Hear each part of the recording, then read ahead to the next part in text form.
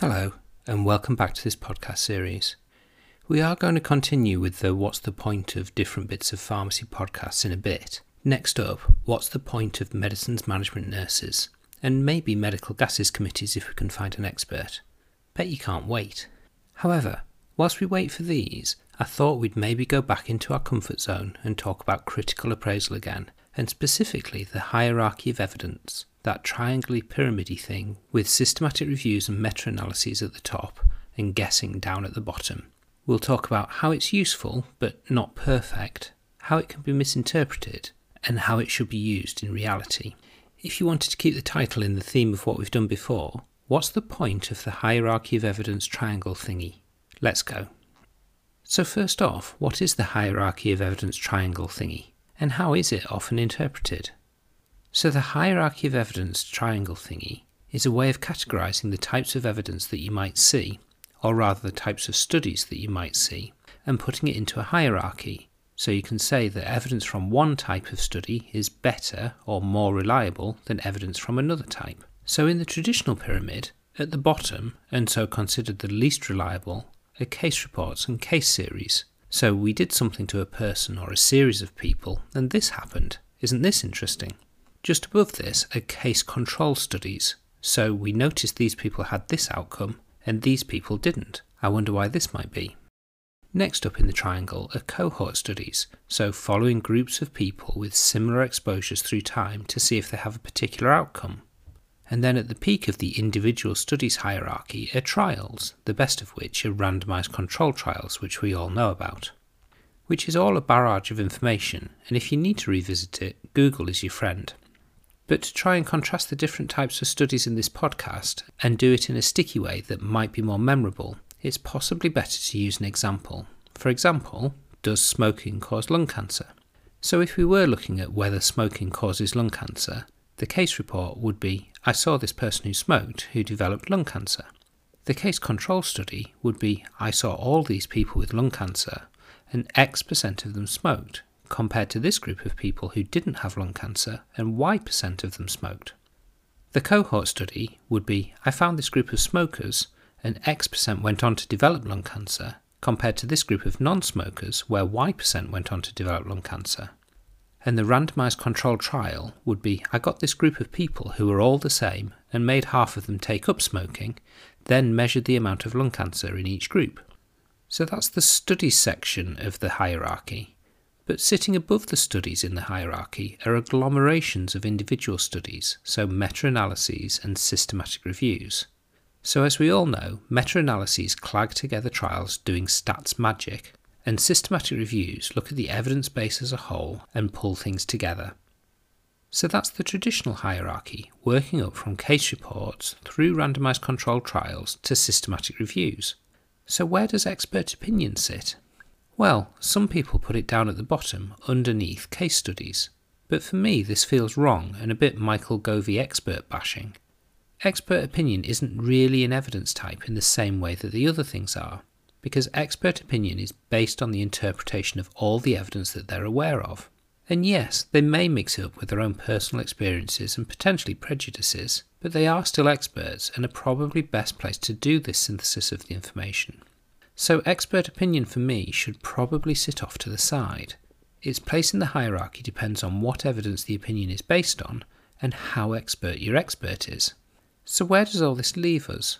Well, it leaves us looking at the sort of evidence that we have and then being able to rank how much we like it compared to other bits of evidence, which sounds like a good thing, which obviously means we're missing something, as nothing is that simple. And the thing that we're missing is that the pyramid is based on everything being the exemplar of their type. It's the ceiling level of quality. So the best conducted, most relevant randomised control trial will be better evidence than the best conducted, most relevant cohort study. But that's not what we usually have. We might have a systematic review, but it might not be tightly linked to our research question. We then might have a reasonably linked but poorly conducted randomised control trial, and then a really extensive case series in exactly our patient cohort. So which is the better evidence now?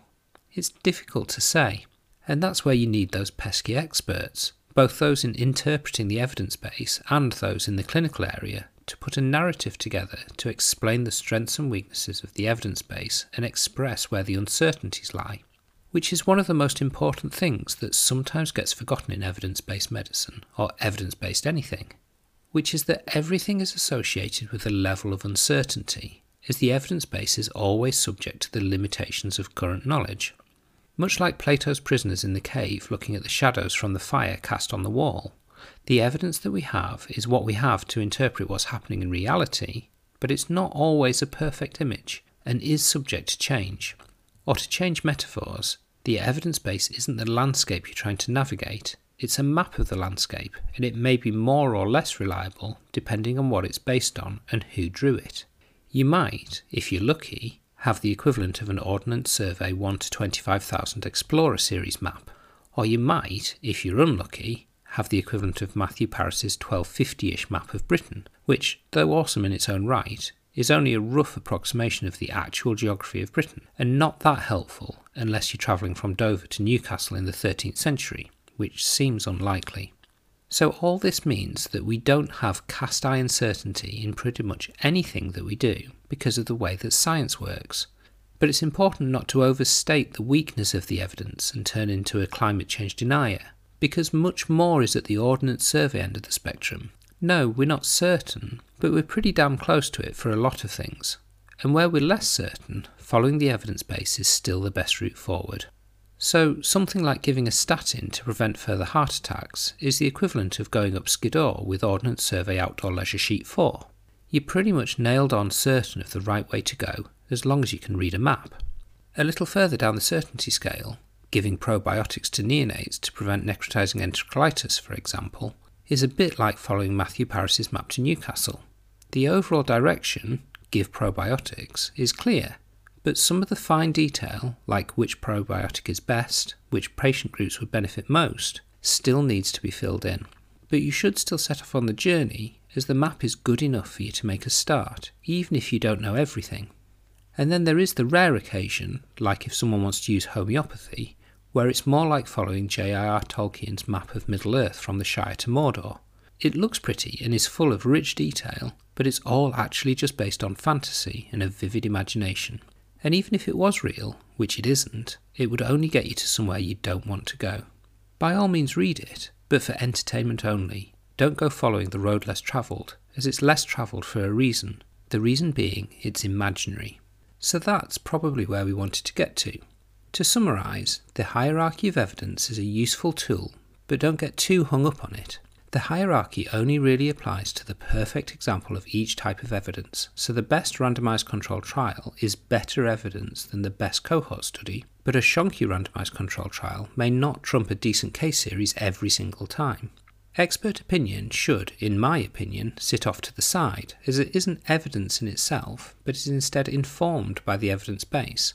And experts are called experts for a reason, so it's sensible to listen to what they have to say.